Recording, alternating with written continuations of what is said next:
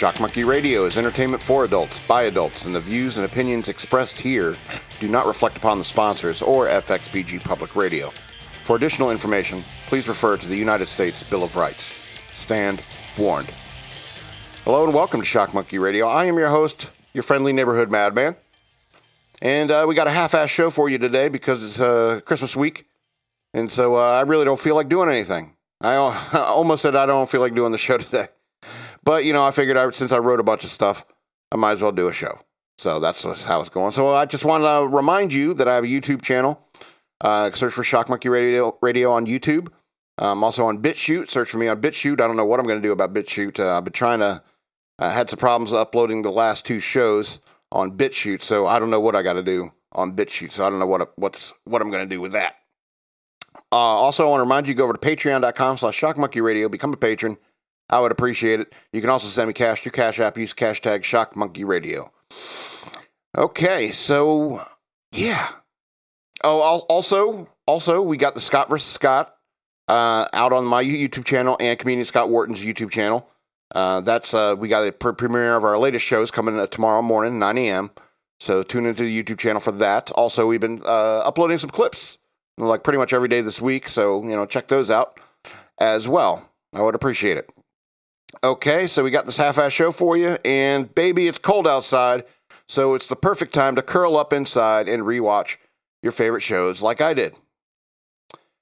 So I rewatched The Office, and there's a few things I want to say about it. I really love the relationship between Dwight and Jim. I mean, it's my favorite relationship. I mean, although I do dislike Jim and Pam, I do enjoy the friendship between Dwight and Jim because it's not fairly uncommon in American workplaces. That's English for you, right there. That's one of those English. Not fairly uncommon. It's fairly common to see rivalries like that in American workplaces. And yeah, I know it's based upon a British show, but offices are offices. It's a friendly rivalry between those two, and it always results in hilarity. I've mentioned before that I see myself more as a Dwight than a Jim, and Dwight is by far my favorite character. Now, I don't know what all the fuss is about Pam. I find her to be a horrible person. Rather, a horrible wife. She's nice enough and all casually, but once Jim and Pam got married, you start to see her crazy side more. Maybe it's just the hormones from the pregnancies, but she kind of grew passive-aggressive on Jim after the wedding. Sweet as their romance has been, but nobody's perfect. After all, you can't write a relationship to be too fairy tale-like, or perfect, you know, because no relationship is perfect. And if you're very lucky, you can find yourself a friend like Dwight, or a wife like Pam. But sometimes you date an Andy or a Roy. There's realism in the relationships in the show. I think Angela's the cutest. Well, I think Aaron is the cutest, but I'm over 40, so Angela has to win out. I would have to nip that cat nonsense in the bud, though. It's unhealthy to own more than one cat. They are disgusting and dirty creatures anyway. I get it. They cuddle the best. They purr. I know the appeal. But having more than one cat is insane. You'll end up like Angela, licking them and hissing at bad cats like a crazy person. I love her tight ass and her tight ass nature. Women like that are usually freaks in the bedroom. Plus she's petite, and I love them tiny women. Like I said, Erin is super cute, but a little too dumb for my taste. Even if she is cute as a button while being an idiot, over time it would wear on me. The show seemed to lose some momentum after Steve Carell left, but it was by no means any less funny or entertaining. It's hard to take that show seriously at times with Michael Scott, because he is truly a caricature of an idiot boss. No real person can actually remain employed, much less in a leadership role in real life. It's like making Kevin the boss. No way that would happen. Not that Kevin doesn't deserve love. He really macked on that one homely woman when saying, I get really nervous when talking to pretty women, feel how sweaty my hands are. Kevin's got game. Sinking shots when no one else is looking. Oscar is a nice enough guy, but sleeping with Angela's husband, regardless of the fact that the state senator was gay, that's wrong. He should have been man enough to tell Angela that the senator made a pass at him. That's the only honorable thing to do in that situation. But he's a classic Democrat. He thinks he's smart, but all he does is prove that idiots can be educated and not really become smart. Andy's gay, and gay people feel like they should be Democrats. Sorry, conservative gays, but I know you're out there, but let's face it, most of you are liberals. Andy is probably the worst. He's the worst person. Just the worst. As someone who also has anger problems, at least I am not that much of a dork. Plus, I don't have the daddy issues that Andy has. Holy shit. I was baffled that Andy got with both Angela and Aaron. I mean, seriously? Just because he went to Cornell? The singing is annoying. Despite his obvious talent with musical instruments, he still prefers to sing. He's also a little boy like a lot of those Ivy League pricks are. Stanley is the man. I love the closing time bit where Andy did, and Stanley loved it. He also spoke his mind to Michael, Stanley did, and far more people should have been doing that to Michael. Every office has at least 3 Stanleys, trust me. He's also a player. Adultery is not a good thing, but Stan has game too. And how could you forget that mustache, honestly? Daryl, a real musician, missed his calling by getting into the paper business. He's pretty much the backbone of the whole company, and there's usually 3 Daryls in every office. All in all, it's a really good show, and I think it will live in history as one of the best. So, How could you not mention Plop? I did not mention Plop. That's horrible. Why would I mention Plop? I even forgot his real name. Huh? New Jim. Forgot his real name's New Jim. Okay, so I just started rewatching Breaking Bad, and I don't want to get too much into this because I just started it. But damn, I forgot how much I hated Skylar. Man, it's like Joffrey in Game of Thrones. Some characters you just love to hate. Everything she does just turns me off and or pisses me off. She reminds me of the many women that I've met in my life that I disliked almost immediately, even when they are super hot, or especially because they are super hot. Not that I think Skylar is hot, she just reminds me of one of those, ooh, bitchy woman. The irony is that I love Walter Jr.'s snarkiness when it's obvious that he gets that trait from his mother. So go figure. And who can't love Jr.? He's a typical good-hearted teenage boy that we've all known, plus palsy. Can't keep that kid down. He's strong-willed, compassionate, and smart. Great character. I'm sure you know that it's a damn good show, and I have to say that I am immediately impressed with each of the hooks for each episodes. You know, the very first scene before the opening credits are the most well-thought-out and artistic shots of the entire series, and kudos to them for it. Sometimes I think that the art of the hook in cinema is lost. Face it, binge-watching is the new cinema. But then I could rewatch Breaking Bad, and then I have my faith restored by the opening scene in every single Breaking Bad episode. See, when I say I rewatched it, I mean I tend to have it on the background while writing or cooking or playing video games, but I always focus my attention on the opening scene because it's always well done. Like I said, I just started rewatching it, and I'm starting to remember how tragic a tale Jesse Pinkman's life is. It's really a really tragic story of a character. And sometimes the art of the tragedy, it seems that the art of the tragedy is also alive and well. But I doubt humanity will ever lose that art, considering that we all intimately understand tragedy. It's just sad is all. So I'm bracing myself for it. Walt's character is less tragic, if I remember correctly, because a lot of Pinkman's tragedy is Walter's fault. Walt's older and smarter and should have looked after Jesse better. You're a fucking teacher, man. I feel like Walter did all this to himself. He lost his mind a little bit with the diagnosis and started playing a very dangerous game. So I don't have much sympathy for that character. So he and Skylar kind of deserve each other. Hank is a likable character dealing with like PTSD and so forth. And sure, he's full of bravado and is a tad racist.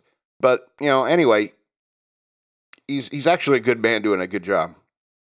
But anyway, it's a good show. I may talk about it more next week, but I still have a long way to go. Yeah, we may do a short show today because my heart is not in it today. Okay, so let's go on to the mailbag, and you can email me at madman@fxbgpr.com if you want me to read your emails and you want me to respond to them. You can remain anonymous if you want. I won't put your name or username out there if you don't want. Okay, but let's go to this first question from the mailbag. Why do you think you're so smart being an American? Now, I'm not really sure what you mean by this question. Why do I think I'm so smart being an American? I wonder if you mean that because you think that all Americans are dumb. And I can understand why you have that impression. And kudos to you if you're outside the United States listening to this show. And thank you. Thanks for listening. That's cool. Global reach. But, I can understand that a lot of tourists that you come across that are American are really tend to be dumb and, kind of horrible in many ways. I get that. But as an American, I understand that I am not in the rank and file of like the average American. I know that I'm more intelligent. I know I'm far more conservative than most people. I'm not as dumb as a lot of people are in America, because there's plenty of dumb people. There's plenty of dumb people here in America. But even for an American, I'm smart because I've educated myself. I didn't go to college or anything like that, but I've read tons and tons and tons and tons of books, lots and lots of stuff. I'm like the top end of the intellect level when it comes to Americans. Don't want to toot my own horn, but I don't think that being an American or being born anywhere makes you smarter or anything like that. I think that I think some people are just born with a natural intellectual curiosity and go out there and fill their minds with everything they can. And so I don't think where you're born has any impact on that. Sorry about all those asshole American tourists that make us look bad. Sorry about that. But, they weren't me. They weren't me. All right, next question from the mailbag is how much wood could a woodchuck chuck if a woodchuck could chuck wood? So a marmot is a varmint, and this old pig is just a whistle pig. Why do you care if it sees a shadow or chucks wood? Smartasses. I had to prepare that answer. All right, next question from the mailbag. How many instruments do you play? Let's see, I play the drums, I play the trumpet, and so I think I could probably figure out other brass like tuba and trombone. I play guitar, I play ukulele, a little piano, and horrible backing vocals. Some people might tell you that I play the skin flute, but that is not true. I have difficulties with woodwinds. All right, so I want to get into one more thing for the news worth knowing, and that's the reason for the season. And it's Christmas time. It's just a few more days till Christmas Day. And I just want you, I don't want to get too churchy on you, but, the reason of the season is we're celebrating the birth of Christ. Christ Mass, the Mass for Christ. And so, there's a lot of elements that come to the whole nativity idea, in the sense of a new life. Even if you don't think that Jesus was the Son of God and there was a star over his head when he was born in a manger, and they put him in a manger. 3 wise men came to see him. You could think that if you don't believe that all is all true, you could just celebrate the fact that new life comes in the world, and with a new life, like a new baby. Even like when my niece came into this world, you see nothing. They are nothing but potential. They're just a little pocket of potential. They could be anything. You never know how they're going to turn out, and you can assume and you're hopeful. Everyone is hopeful for a new, whether it's your child or it's your niece, your nephew, whatever.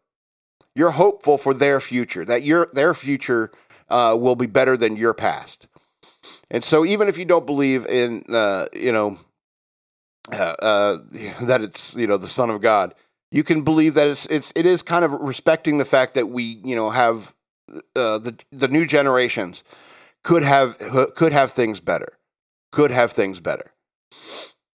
And because those people are nothing but potential. And so even if you're just celebrating a new life, the birth of Christ, even if it didn't happen in December, whatever.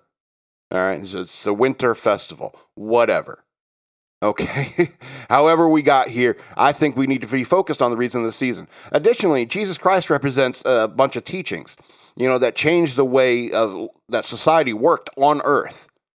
Okay, when Jesus was born, we're talking about the height of the Roman Empire. The Roman Empire spanned, most of the known world. And then there's this guy who comes along and is like, to render unto Caesar, yeah, pay your taxes, but God takes your soul. God, give to God what is God's. And all these teaching, blessed are the meek, blessed are the peacemakers, blessed are the peacemakers. I've watched Life of Brian too much. Blessed, there's plenty of great teachings that Jesus taught. And so we can be celebrating the wisdom that came from the teachings of Jesus, even if you don't believe that Jesus is the Son of God. You could say that, hell yeah, there's a bunch of wisdom that can be found in the Bible, especially in Jesus' teachings. You know, turning the other cheek is a lot better than eye for an eye. And that's the world they were coming from. You know, there was just the Old Testament at that point, and it was eye for an eye, tooth for a tooth. And that Jesus comes along saying, turn the other cheek. You know? And that's what you're celebrating. It's kind of like the Renaissance of humanity. Jesus Christ represents the Renaissance of humanity, an age of enlightenment. And I think that even if you don't have any faith, you don't believe in Jesus Christ, you can understand that, you know, that he represents, even if you think it's a myth, the whole mythos of Jesus Christ is based upon the idea of a renaissance in human thought and understanding. Because that's what was going on around year zero. Around year zero, that's the Renaissance wasn't quite getting. It was like 1,300 years before Renaissance. Truly, you know, and the Renaissance is based a lot upon the teachings of Christ, of Christianity, moving through the world, which led to the Age of Enlightenment. I'm sure it took 1,000 years or so, 1,300 years or so. But hey, you know, it's all born from the idea of a guy who came from a world of eye for an eye, tooth for a tooth, and started saying turn the other cheek instead. You know, gave his life as an innocent man, quote unquote innocent man. Who knows what Jesus had really done? You think Jesus ever shoplifted?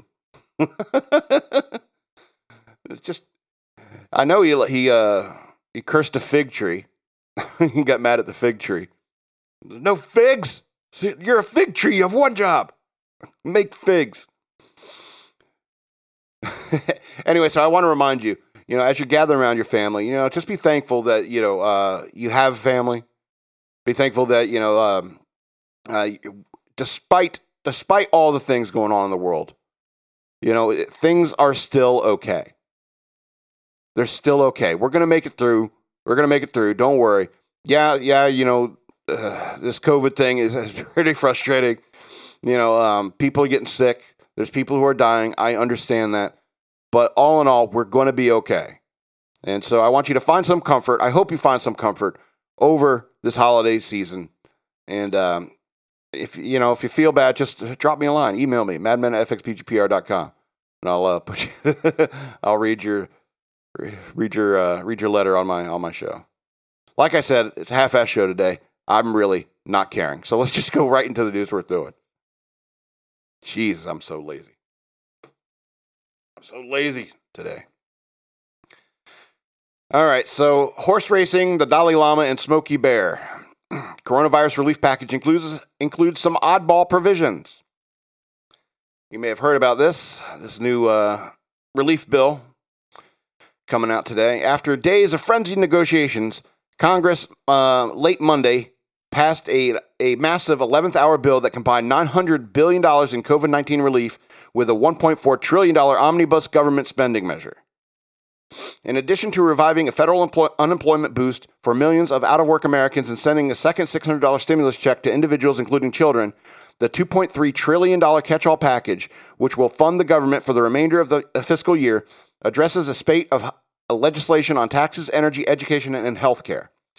The mammoth 5,593-page bill, part of an omnibus appropriations package that wraps 12 spending measures into one, also contains a raft of unexpected items that are not directly related to government funding or pandemic relief efforts, such as establishing 2 new branches of the Smithsonian Museum near the National Mall, creating national standards for the horse racing industry, and making illegal streaming a felony. Congress overwhelmingly passed the bill, which became available to lawmakers just a few hours before they were expected to vote on it, to the chagrin of Representative Alexandria Ocasio-Cortez and Senator Ted Cruz. Quote, "This is why Congress needs time to actually read the package before voting on it," Ocasio-Cortez tweeted, linking to a story about the legislation making illegal streaming a felony. Quote, "Members of Congress have not read this bill. It's over 5,000 pages, arrived at 2 p.m. today, and we are told to expect a vote on it in 2 hours. This isn't governance, it's hostage taking." Holy cow, I agree with something AOC said. The Senate voted 96-2 to approve the measure, and the House voted 359 to 53 in favor. Now, I'll come back to all this here in a second. Here Here's a closer look at some of the oddball provisions included in one of the largest relief packages in modern American history.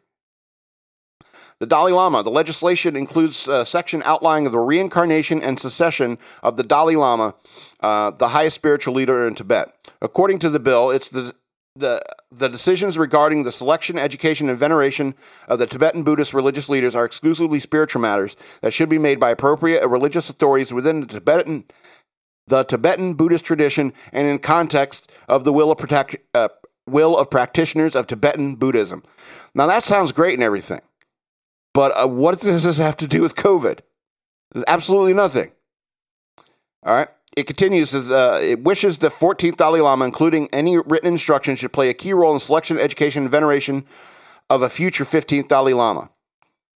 The current 14th Dalai Lama, 85-year-old Tenzin Gyatso, lives in exile in India, where he's been since 1959 Tibetan uprising. Okay, so I think this issue, the Dalai Lama, is about Tibet. It's about Tibet and China's designs on Tibet. And that's great. That should be addressed, of course. But what does this have to do with COVID relief? You know, this is more of a foreign policy thing. You know, I don't think this is the time to address that. All right, let's go on to what else is in here. The new Smithsonian museums. The legislation establishes 2 new Smithsonian museums that will be located near the National Mall in Washington. The Women's History Museum, the National Museum of the American Latino. Repealing unenforced crimes. The bill repeals 9 criminal laws that are rarely, if ever, enforced. People who transport water hyacinths, alligator grass, or water chestnut plants across state lines no longer face up to 6 months in prison. That's great. What does that have to do with COVID relief? Likewise, individuals who fraudulently use emblems such as U.S. Forest Service's Smoky Bear or Woodsy Owl, the Golden Eagle insignia, and Swiss Confederation's coat of arms will no longer face jail time. Seriously? What does this have to do with anything? When it comes to streaming, a bipartisan bill introduced by Senator Thom Tillis from North Carolina that would allow the Justice Department to charge businesses for felony copyright infringement if they are internationally streamed copyrighted material online as part of a multi-trillion-dollar bill. That's great. What does that have to do with COVID relief? Horse race doping. The bill includes bipartisan legislation introduced by Senate Majority Leader Mitch McConnell of Kentucky earlier this year that will create national medication and safety standards for the horse racing industry, as well as anti-doping and net race track safety program. That's great. What does that have to do with COVID relief? Now, when it comes to all this stuff, these line item things that end up in the bills that end up getting passed, it's called pork. It's called pork. It's stuff that they add to these bills that they want to get just because they know they're voting on something. They know that everyone's going to vote on it. And like I said, the vote was, it was passed almost unanimously. It was very, very large majority passing it. What was it, 92-6 or something like that? Where is the numbers? So let me see where the 92-6 in the Senate and 359-53 in favor in the House. So that's the whole point, is that it was nobody wants to say they did not vote for the COVID bill. All right?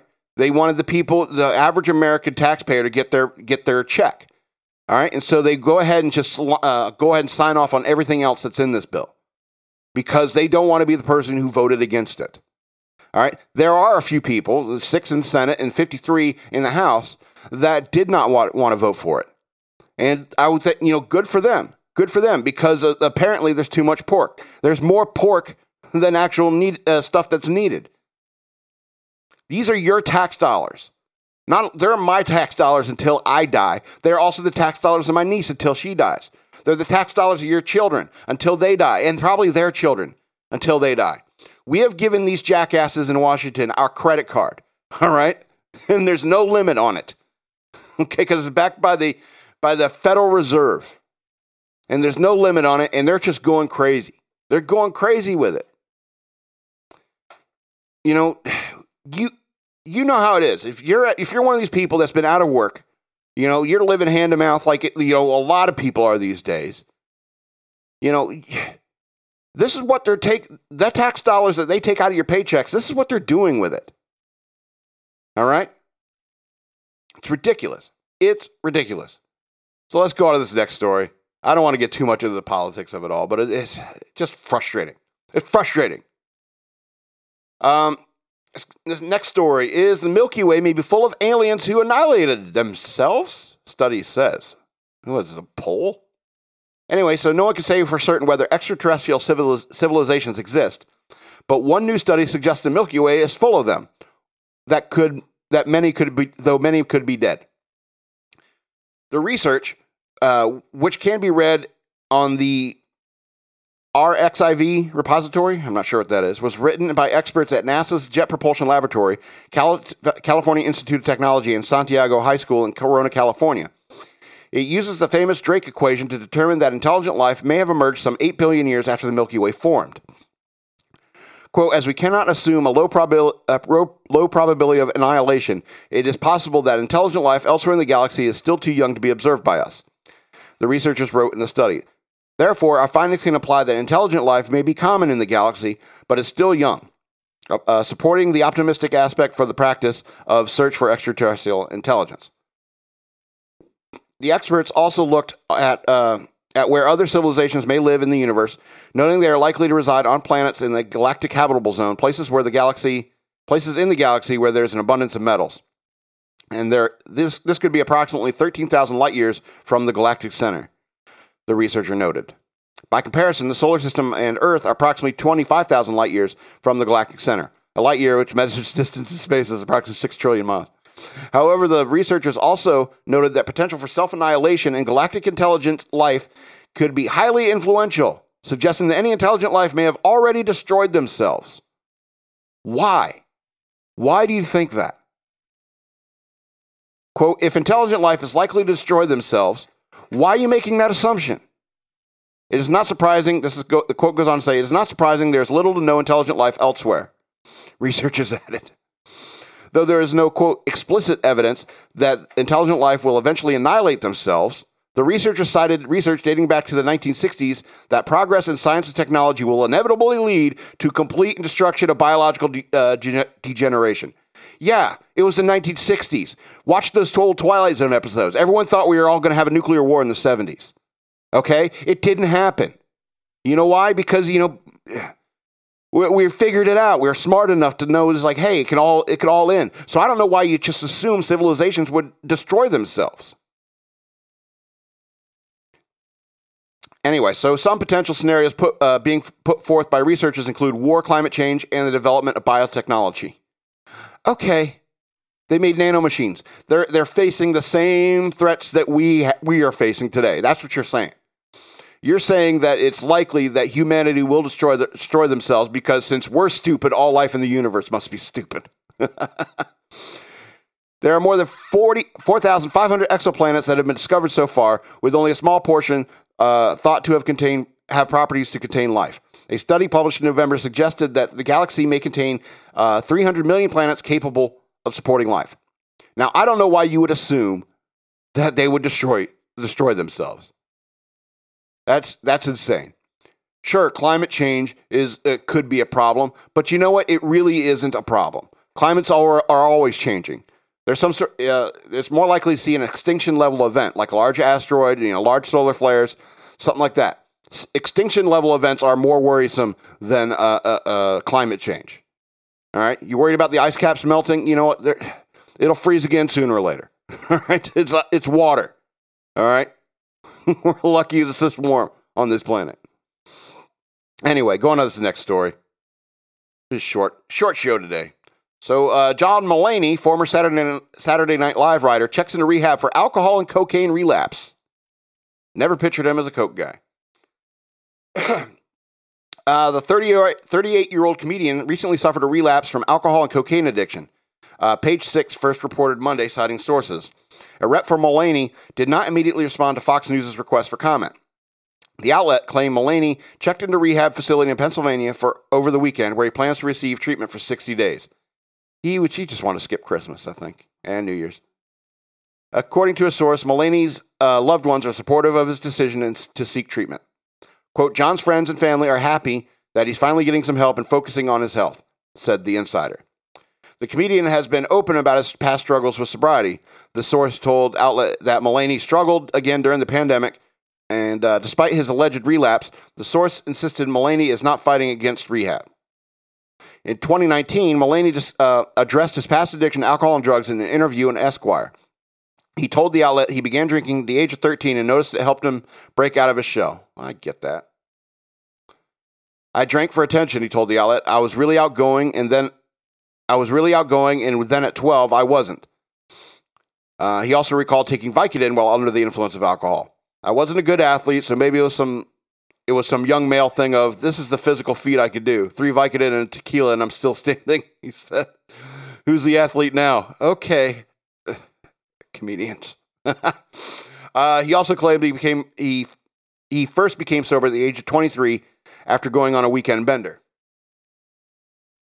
Quote, it was just crazy. The weekend that was, I'm not going to tell you, that's mine. I didn't kill anyone or assault anyone, but yeah, I was like, you're fucking out of control. And I thought to myself, I don't like this guy anymore. I'm not rooting for him, he recalled. Well, I can get that. I get that.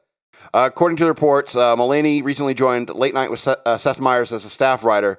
The stand-up comedian also hosted SNL twice in 2020. Well, I hope he gets better.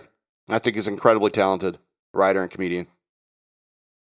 So let's go on to this next story. Google, Facebook agreed to team up against possible antitrust action. Draft lawsuit says. This is from Washington. Facebook Inc. and Alphabet Inc.'s Google agreed to, quote, cooperate and assist one another if they ever faced an investigation into their pact to work together in online advertising, according to an unredacted version of a lawsuit filed by 10 states against Google last week. The suit, as filed, cites internal company documents that were heavily redacted, the Wall Street Journal reviewed as part of a recent draft version of the suit without redactions, which elaborated on findings and allegations in court documents. 10 Republican attorneys generals, led by Texas, are alleging that the two companies cut a deal in September of 2018 in which Facebook agreed not to compete with Google's online advertising tools in return for special treatment when it used them. Google used language from Star Wars as a code name for the deal, according to the lawsuit, which redacted the actual name. The draft version of the suit said it was known as Jedi Blue. What? Anyway, the lawsuit itself said Google and Facebook were aware that their agreement could trigger antitrust investigations and discussed how to deal with them, in a passage that is followed by significant redactions. The draft version spells out some of the contract provisions, which state that the companies will cooperate and assist each other in responding to any antitrust action, and, quote, promptly will and fully inform the other party of any government communication related to the agreement. In the company's contract, the word redacted is mentioned. The word that is redacted, I guess, is mentioned no fewer than 20 times, the lawsuit says. The unredacted draft fills in the word antitrust. A Google spokesperson said such agreements over antitrust threats are extremely common. The state's claims are inaccurate. We don't manipulate the auction, the spokesperson said. Adding that the deal wasn't secret and that Facebook participates in other ad auctions.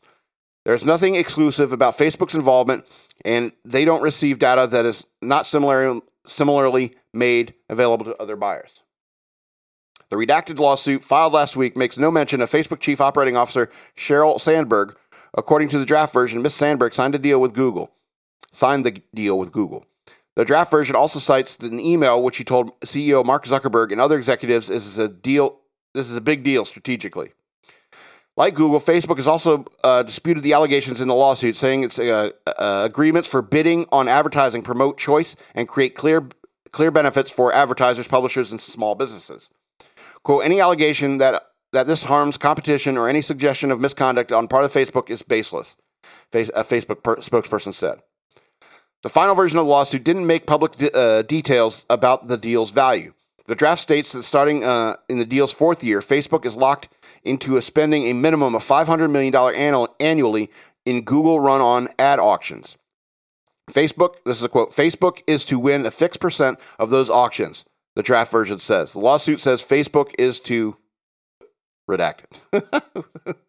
According to the draft version, an internal Facebook document described the deal as relatively cheap when compared to the direct competition, while a Google presentation said that the company couldn't avoid competing with Facebook if it would collaborate to build a moat. The redacted lawsuit filed last week, it doesn't include those quotes. So, something needs to be done about these tech companies. They're kind of trying to corner the market and up the price. It's the basics of what's that word? Economics. They want to corner the market and raise the price. That's what they're doing. And something needs to be done about this. People are farting around with all these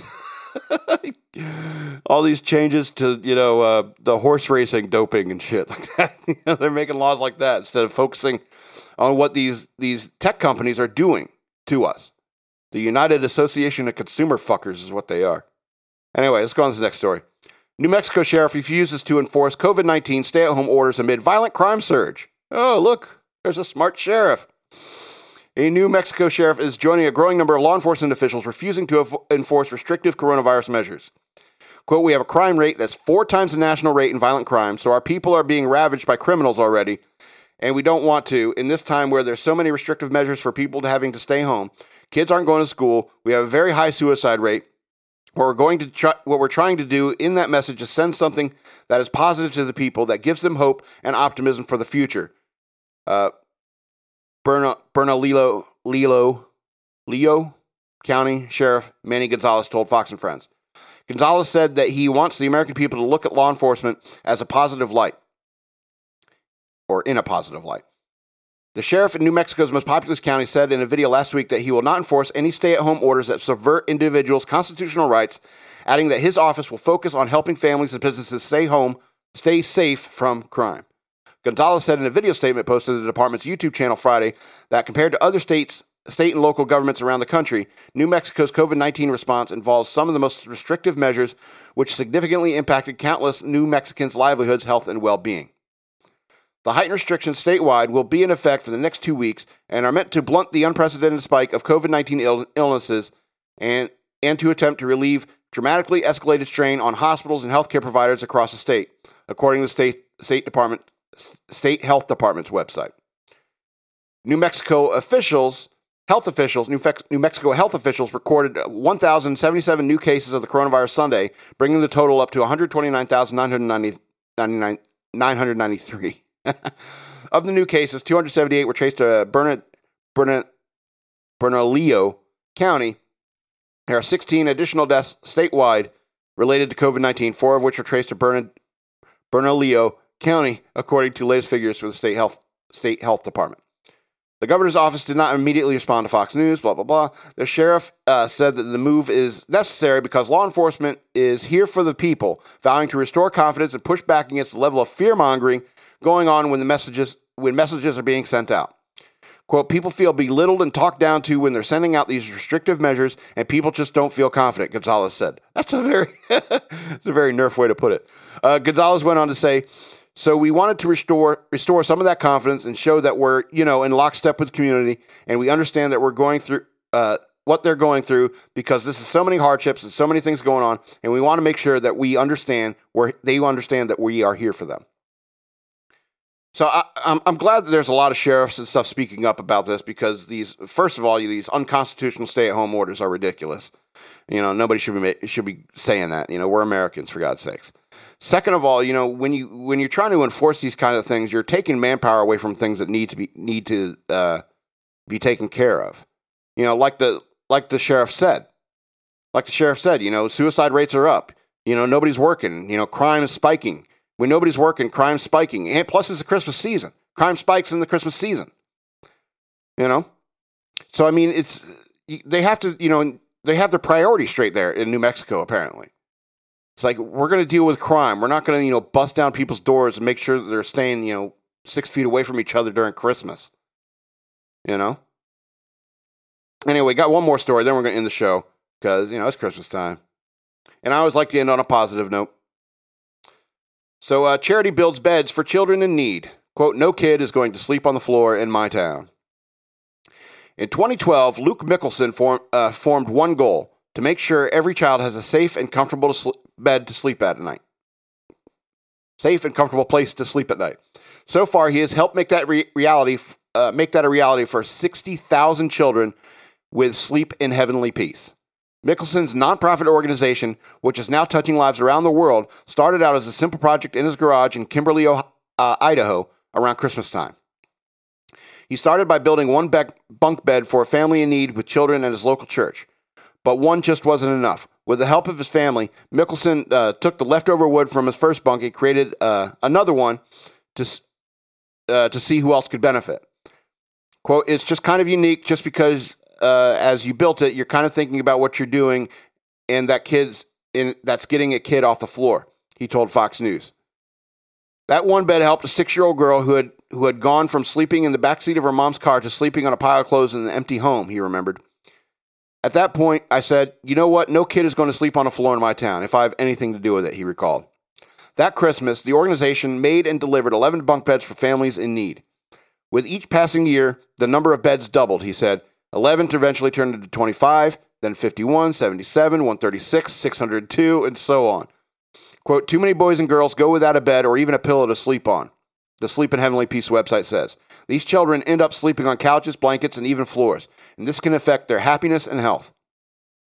The Mickelsons quickly learned that droves of friends, neighbors, and complete strangers across the country wanted to help build beds as well as donate other supplies to the families in need.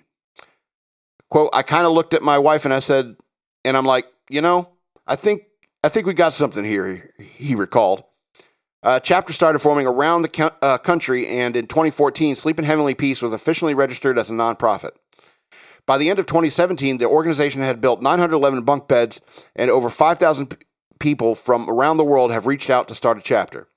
Today, Mickelson, his family and volunteers from the United States, Canada, Bermuda, and the Bahamas have built and delivered over 60,000 beds for those in need. Mickelson trains each chapter president on how to build the beds and provides a complete training manual that spans roughly 70 pages, he said. The beauty of it is that his process is quite simple. That's 70 pages. It's not that simple, bro. Quote, "The way we built them it's like an assembly line," he said. For example, one station will focus on cutting wood, and another station will sand the wood, another station will focus on drilling, and so on. The wood will also get stained and covered in bedbug deterrent before being branded with the organization's name. In total, there are roughly 10 stations that help to build each bunk bed.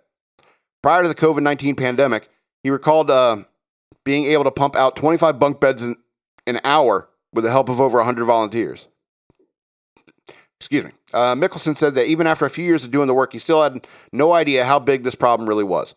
Mickelson isn't alone. People are constantly shocked by the magnitude of the issue, he said. Quote, "You know what? It's right next door. You have no idea about it," he said. The organization gets nearly 100 applications per day for nationwide for beds, and many are for more than one child. What's more, Mickelson says, child advocacy organizations nationwide are now training their caseworkers to ask, do you have beds for your kids? No one has ever asked that question before, he said. So, in the spirit of the season, go out there, do something kind for your fellow man, because it's Christmas time, and it's going to be a short show today. I'm sorry. I don't feel like doing a whole lot. I'm lazy today. So, I want to remind you, go over to patreon.com/shockmonkeyradio, become a patron. I would appreciate it. Find me on YouTube, Shock Monkey Radio, and BitChute. Like, share, and subscribe. Please, that helps me out a lot, considering I'm shadow banned on those places on YouTube. I think these tech companies, I talk bad about them, so I'm going to be shadow banned. And so, I would appreciate that. You can also send me money through Cash App. Use hashtag ShockMonkeyRadio. I have books out there. Search for the author, Scott L. Robbins, with 2 T's and 2 B's for a digital download on Amazon.com. Buy my books. And so, I want to wish you a very Merry Christmas and a happy, I'll see you next week before the New Year. So, very Merry Christmas or Happy Hanukkah, whatever you celebrate. Absolutely. Enjoy this holiday season. Squeeze and hug your family, and tell them I love them just like I love you, because I'm the madman. This is Shock Monkey Radio, and I love you.